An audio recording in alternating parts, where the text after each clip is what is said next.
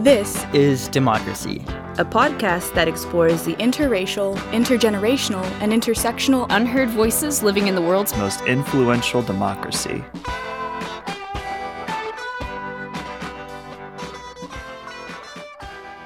Welcome to our new episode of This is Democracy. This week, we're going to discuss one of the biggest topics of our time, a topic that is with us in all sorts of discussions around foreign policy, around policing, around COVID, economic aid, the question of big data. How large quantities of data are used in our society, how they can be used, and particularly how they're used for surveillance purposes, to surveil the ways in which we behave, the way we interact, who we talk to.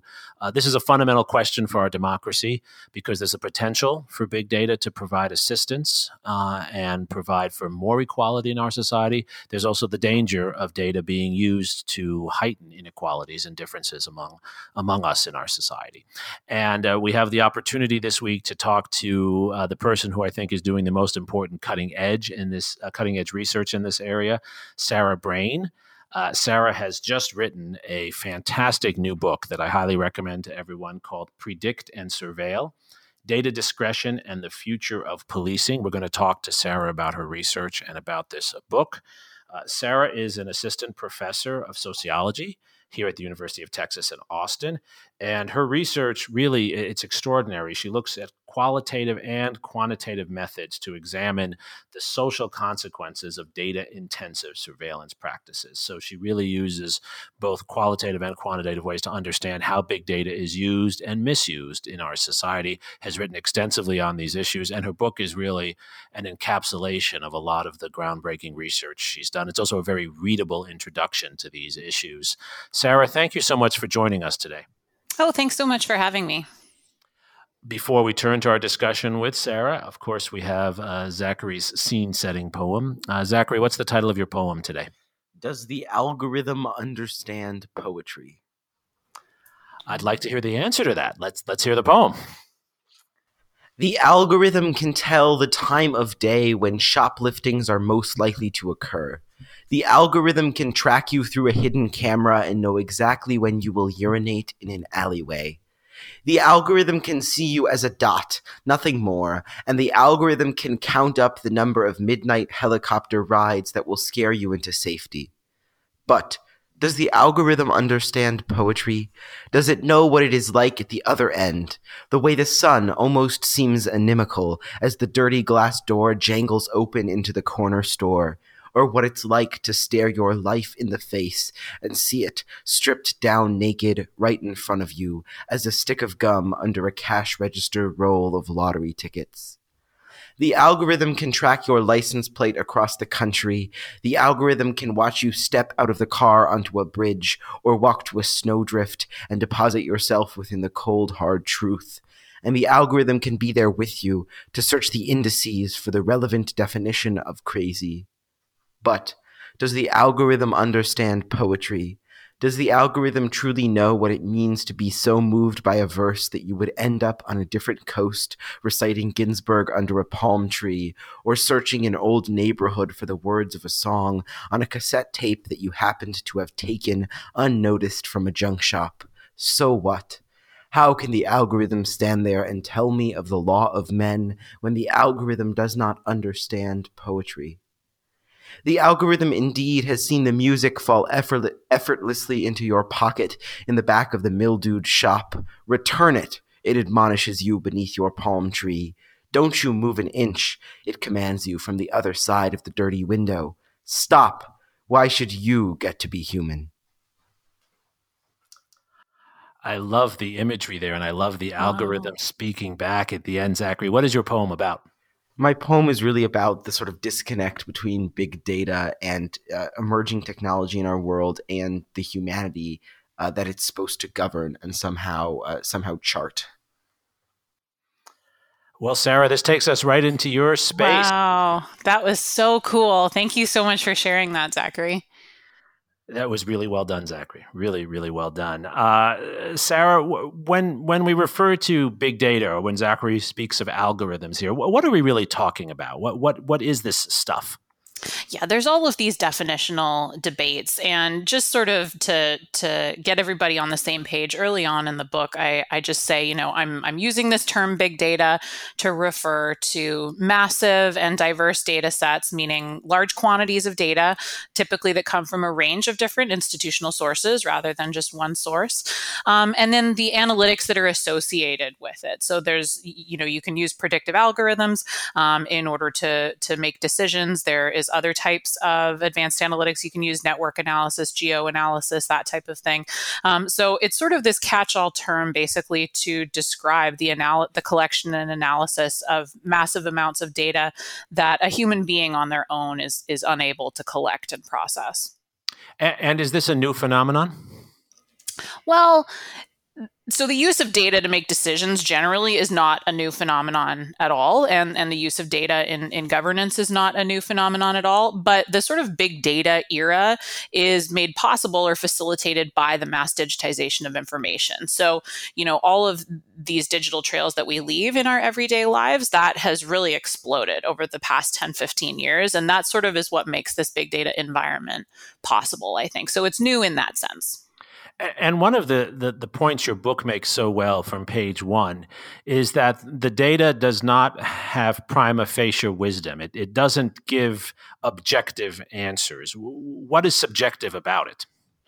Yeah, so that's sort of the idea, basically, that data does not necessarily speak for itself. It's not just like a mechanical reflection or a mirror reflection of what's going on in the world. And I think that actually Zachary's poem gets at this in a way, is that data captures certain things, right? Certain measurable, observable behaviors and things that we do.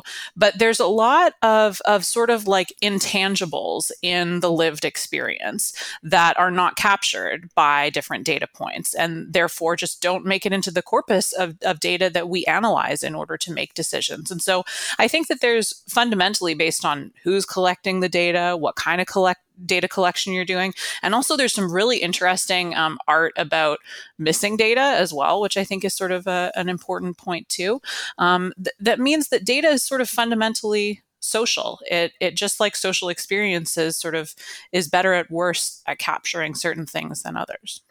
And you make that point so well throughout your book, particularly in the conclusion where you say it just the way you said it, that data is social. It might look objective, it might look mathematical, but it's social. What are the implications of, what seems like a simple statement, but I think is an enormously, almost radical move on your part?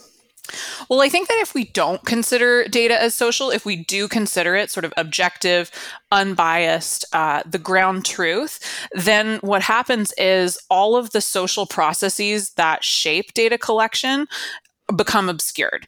And so who cares? Like, why do we care if any of that happens? It means that, the patterns of decision making that police make are rendered invisible. It means that the way that credit bureaus collect our information and either, make it possible for us to get good or bad terms on our loans, all of that is rendered invisible. And so what ends up happening if you don't consider data as this social product, this social resource, is you end up kind of missing the whole social and institutional side of the story, and missing how the use of data for decision making can kind of obscure and amplify some existing inequalities in society. Is this what you mean by the term tech washing, which you use in the book, that I had not encountered before? Yeah, I can't take credit for that term, but I heard it somewhere. And I think it's sort of a riff off of greenwashing, the idea of different products being sold as sort of environmentally friendly. And so this idea of tech washing is sort of the idea that if you saturate things or have this veneer of mathematics, quantification, computation on top of things, that there's this veneer of objectivity that comes with it. And in fact, it can hide intentionally some of the biases that are built into the ways you're collecting and using your data. Is that correct? Yes, absolutely. So one of your chapters that I found really fascinating, but also horrifying, is where you talk about dragnet surveillance. Yeah. And here's, well, sure. Say more about what that is in your analysis. Oh, well, dragnet surveillance is just the idea of the surveillance or the collection of data about everybody rather than just those that are under criminal suspicion. So we typically think of the police, they stop somebody and they write down some of their information on a contact card and put them into the system. Or we know, of course, anybody who's arrested, their data is going to be in police systems as well. But dragnet surveillance is the idea that even if you don't have any contact with the police and you're not under suspicion, just as we go about our day-to-day lives, our data is collected. And what's so concerning about this? I mean, it sounds similar to Google, collecting data on my searches on my computer.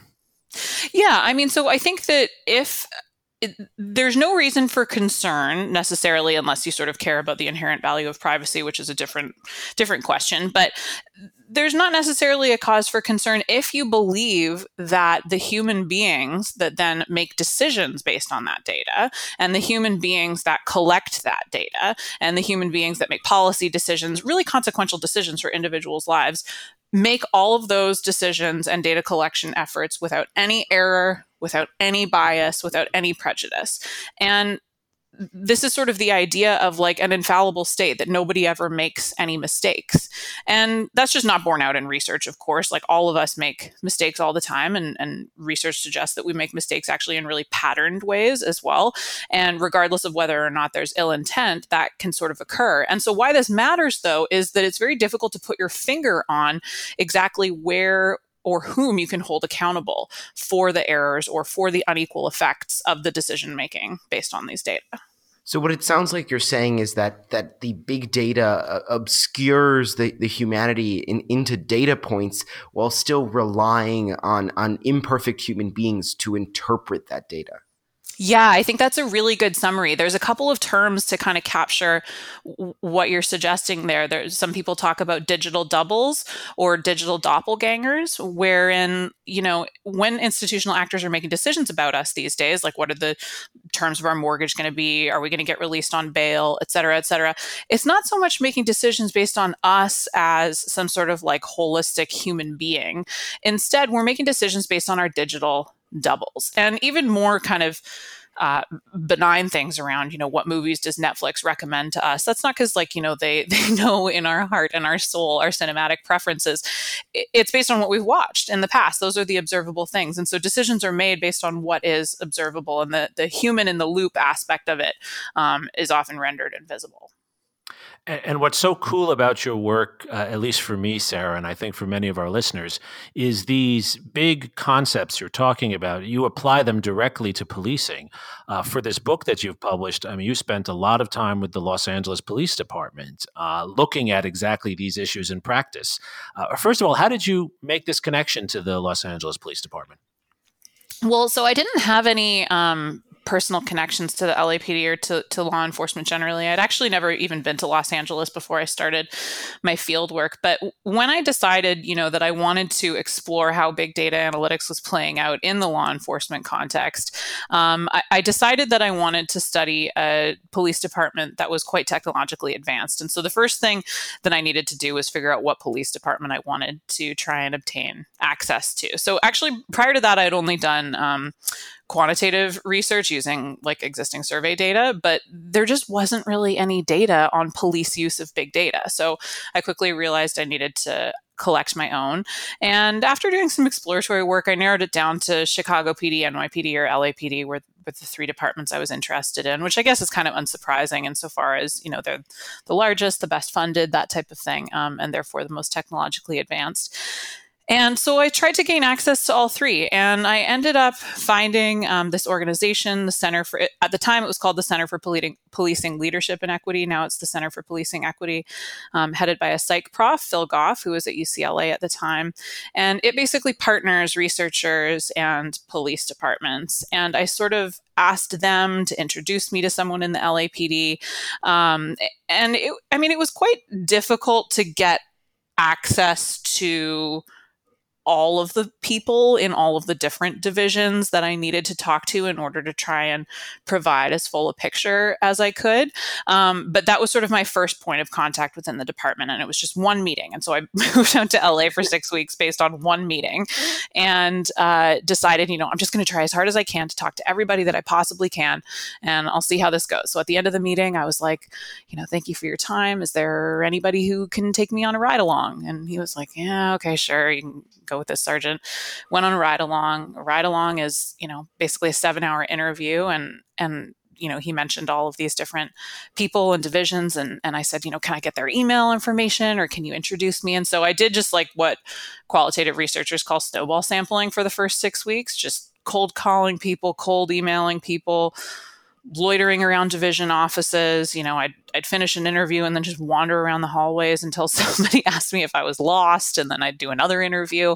So it was really like an uphill battle in that sense. But after that initial round of fieldwork, access was more straightforward because I had talked to so many people by then that other folks in the department were more open to talking to me. My presence was kind of like accepted in that sense.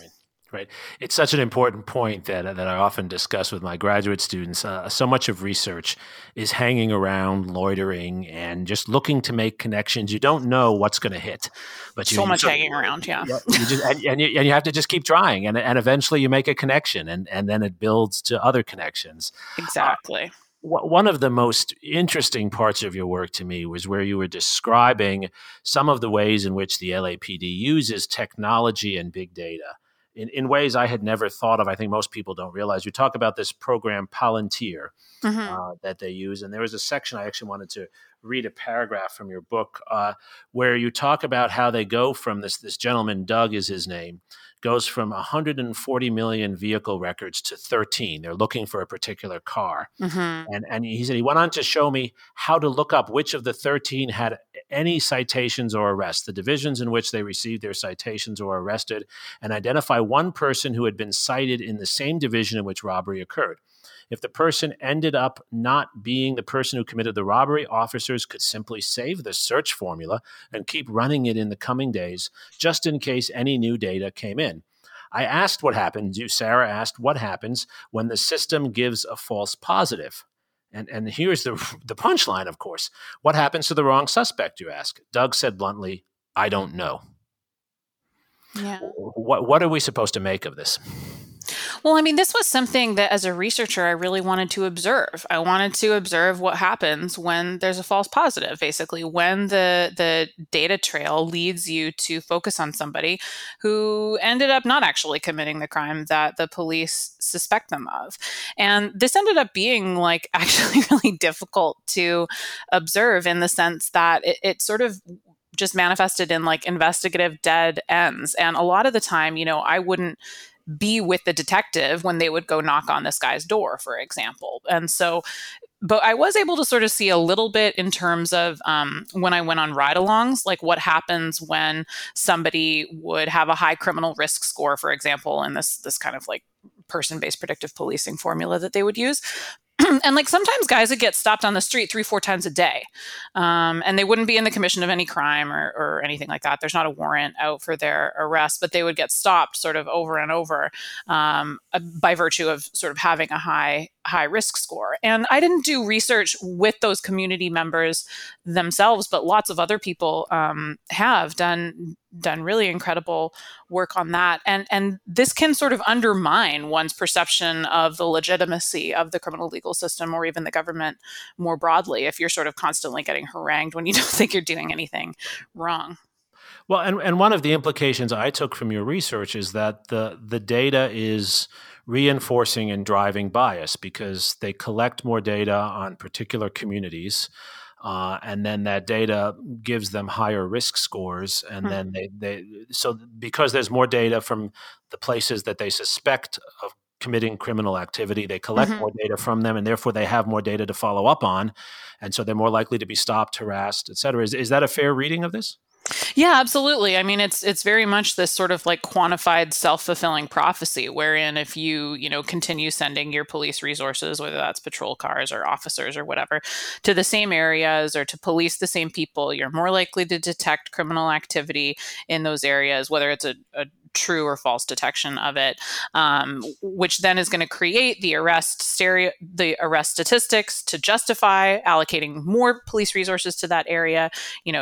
And so it becomes this self-fulfilling prophecy, or this feedback loop, where you can kind of get a ratchet effect where the risk scores and allocation of police resources become sort of decoupled from like actual criminal behavior. It's as much a reflection of enforcement practices as it is actual criminal offending. What degree of transparency is there in these departments? What can the public know about how their police department is using big data?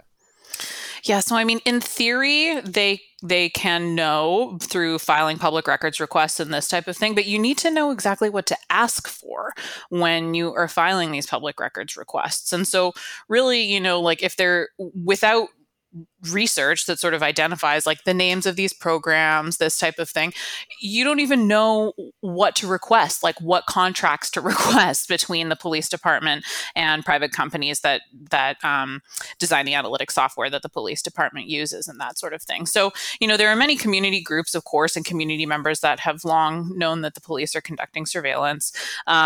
But sometimes it's difficult to know really the ins and outs of exactly how these programs happen. And I think that that's one of the main challenges to democratic oversight of policing today, is that big data policing is largely invisible, right? It's not always just like police saturation, a bunch of cops on a street corner where you can point your finger and say, this neighborhood is being heavily policed or is being policed unfairly or in discriminatory ways. Big data policing is largely invisible. And so that transparency, which is a first and necessary step to accountability, is really hard to get. And it's particularly difficult for the communities that are targeted to even know where to begin, because they're often communities that have fewer resources, right?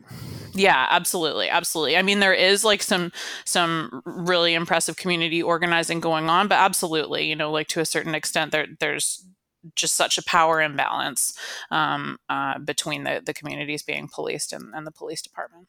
So once you describe this, as you do in the book, and I've seen you talk about it elsewhere, you're getting a lot of attention, as you should, for this work. It seems so obvious, actually. And once described, it seems actually intuitive that the data is being collected on particular people who they want to find data on, who then are more likely to be found to be doing criminal things or more likely to be suspected. That bias, that racism in this seems so obvious. How do the police defend this? Yeah, that's an interesting question. So, I think that on the one hand, when faced with the exact same information, people can have really different reads of it based on their position in an organization. So, like I mentioned in a previous response here about the person-based point system, right, where individuals are assigned, there's a formula for individuals getting criminal risk scores assigned to them. They get like 5 points for a prior arrest with a handgun, 5 points for gang affiliation or gang association, this type of thing. And then they get a point added to their risk score for every police contact. And when I asked individuals in the LAPD, so how do you know if this is effective or not? Or why did you start using this system in the first place? Or like, isn't this just basically codifying racial profiling or quantifying racial profiling? Their response would be like, oh, well, the evidence that it's effective is that 80% of people who are on our criminal risk score list, our chronic offender list, end up getting rearrested within 5 years. And so for them, that was evidence of the program's efficacy. When I present that exact same finding to different audiences, they're like, no, that's evidence of the self-fulfilling prophecy that is going on here. And so I think like really, depending on what the institution that you're in and your goal and your institutional imperative, you can have a really different read of things. And a lot of the time, this kind of quantified policing can actually be very helpful to law enforcement agencies and officers in countering claims of racism or bias, where they can say, oh, well, I stopped the guy because he has a high criminal risk score, not I stopped the guy because he was in this particular neighborhood, or I stopped the guy because he was like a 21-year-old black guy, right? So there are legally defensible and not legally defensible reasons to stop somebody. And race, of course, is not legally defensible. But if you're able to say like, oh no, it wasn't his race, like it's criminal risk score, which is this colorblind error that comes with numbers, that can actually be very helpful in doing your daily operations as a cop. Right, but that seems terribly deceptive, at least to me, because if you're more likely to have a higher risk score because of your race or because of where you live, there's a bias built into that data.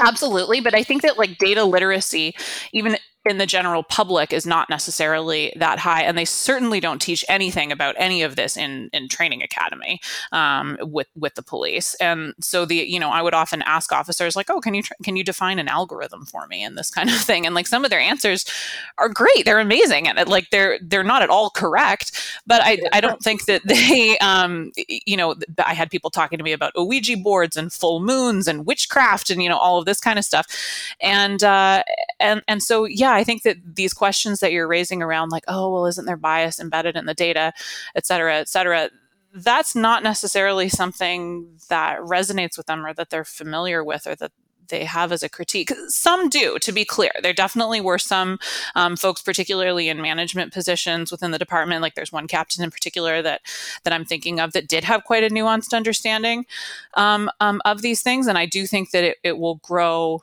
increasingly part of how police officers are trained, et cetera. But right now, it's just also new that they're like, there's this new mysterious technology that we're supposed to be deploying, and it's like unbiased. And it's just, as one officer described it, it's just math. Right. And of course, math is supposed to be objective, people think. Mm-hmm, exactly. So one of the parts of the book that really struck me, though, and maybe runs a little bit against the goodwill that you hope and we all hope is there, is that many of the police you interviewed themselves, they don't want this data collected on them. No. You have a whole chapter on police pushback. So that chapter indicated to me that, in fact, they don't believe this data is objective. Yeah. That was sort of the funnest chapter to write in the sense that it was very unexpected. And this is like part of what I like about ethnographic fieldwork is unexpected things come up.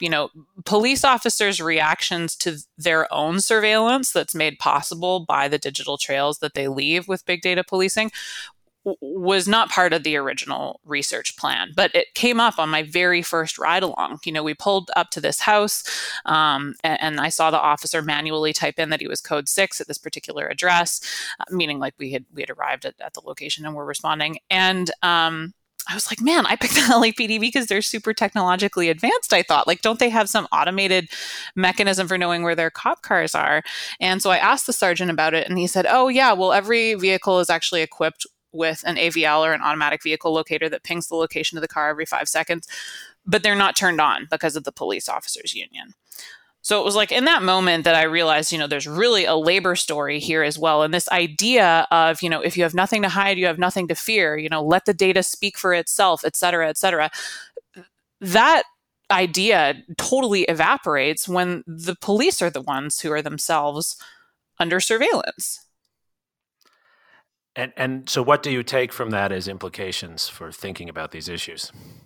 Well, I think that there's a few things. Like first is that this idea that if you have nothing to hide, you have nothing to fear, well, that falls flat when the surveillance is actually turned on you. And importantly, you have the political power, or the organizing power to resist that kind of surveillance as well. And secondly is sort of the idea that like data is sort of this unbiased, objective reflection of things that is never going to be misused by individuals in power. It's never going to lead to disparate impact, unequal outcomes, this type of thing. I mean, it just really does not play out that way on the ground when the surveillance was turned on the police. There was massive resistance. There was organized resistance in terms of the union. There was like more sort of piecemeal resistance where they were like ripping antennas off their cars, this type of thing.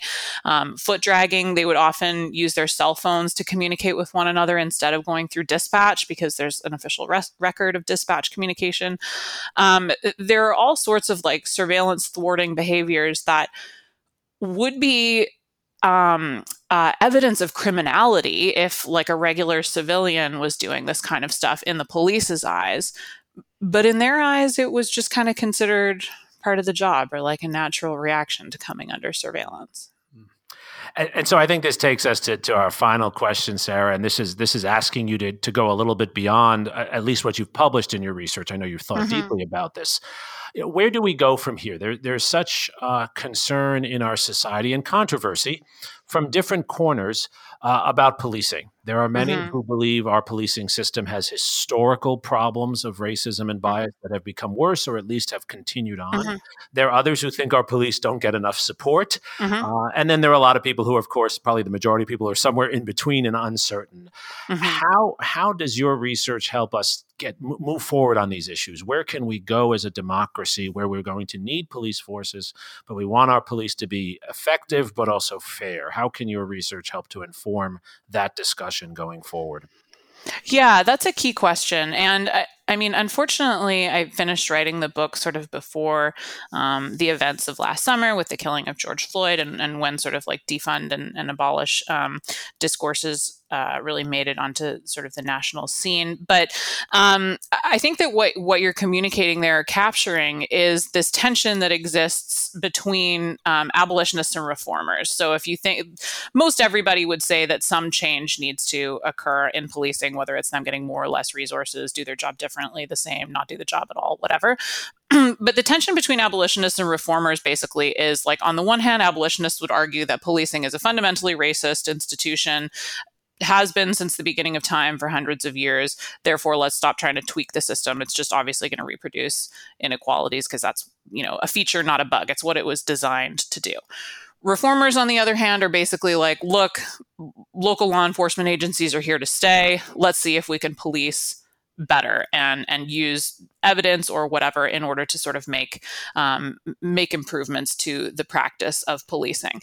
And I think that like what I've seen occurring in the context of this big data stuff or data intensive policing is a lot of problems in policing, whether it's racial bias, whether it's misallocation of resources or insufficient resources, et cetera. Data is being kind of proffered as the solution. It's like, okay, too much racial bias in officer decision-making, let's automate it using algorithms. Defunding the police and we need to more efficiently allocate resources, let's use predictive algorithms in order to identify where we should allocate the resources. And while I think I understand the impetus behind that and behind movements towards evidence-based policing and whatnot, I think that if we are going into it with this assumption that we can solve fundamentally social problems with technical solutions or with data-based solutions, that's kind of a false promise and it's not going to work. Because, I mean, even as Zachary indicated, like, data is a reflection of pre-existing inequalities and issues that exist in society. And so if we think about prediction as basically learning from the past in order to project about the future, whether that's an imagined better future or not, you're going to have all of these different biases already baked in. And so I think my inclination would be towards focusing on, what's that expression? Like, if you have a hammer, everything looks like a nail. Right now, we're focusing so much on how we can allocate police resources to police better, to do policing better. I think we should think a little bit more about how we can reallocate resources to police less, to need police less, to direct non-punitive resources as well, thinking more holistically that, ironically, police reform, I think, is going to have a lot to do with what we're doing outside of the context of police departments as well. We have sort of an anemic welfare state in many ways in the U.S. There are other things that I think we can use data to direct resources towards. Spoken like a good sociologist, that we have to think about the larger social structure in which police operate. It makes perfect sense, and there's no doubt the place of police has grown in our society in the last 20 to 30 years. And many of the problems that the police are asked to address, or that we tell them to address, are issues that they're not the appropriate institution to address. And I think you say that very well. And I think your analysis goes very well in that direction. Zachary, listening to this, as a young person who I know cares deeply about policing and about the future of our society, what do you think? I mean, do you see Sarah's analysis helping your generation to rethink or reimagine policing in other parts of our society? I think that young people my age are really growing up without the sort of same status quo assumptions about American policing. And whether you think that's good or bad, I don't think that my generation is going to go forward thinking that American policing needs to stay the way it is. I think that we're really in a moment when we can shape the way that law enforcement operates in our society. And I think that's because there is a willingness and a recognition that change does need to happen. Mm-hmm.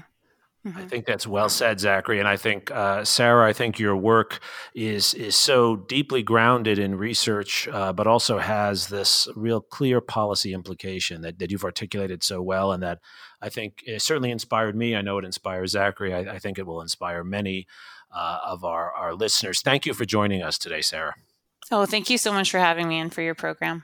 And I want to encourage listeners to buy Sarah's book and read it. It's, again, Predict and Surveil. It's very readable, very short, but packed with important information. I also wanted to say I saved this for the end, but I think it captures how Sarah is an intellectual engagée, really out there involved. She is a volunteer teaching college credit sociology classes in prisons here in Texas. I believe she did this in New Jersey as well, and she founded the Texas Prison Education Initiative. If you're interested in that, I'm sure Sarah would be happy to get you involved. Absolutely. So it's really wonderful you're doing that. Zachary, thank you for your poem. And most of all, thank you to our listeners for joining us for this episode of This is Democracy.